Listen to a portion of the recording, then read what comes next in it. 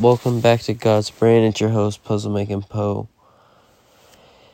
And starting this episode off, I want you to take the silence to send a prayer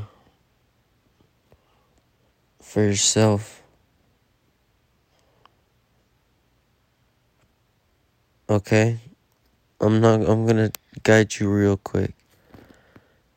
For you to pray for yourself, you need to figure out what your key appreciations are and look at those and see which ones are for you and which ones are for your family. And then look at the ones that are for you and focus on those for a second and just pray for them.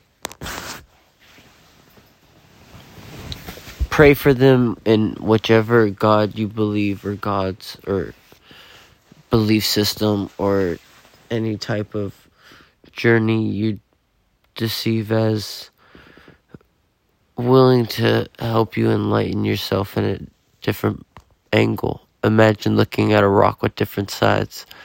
What's another side that maybe appreciation you haven't looked at in yourself?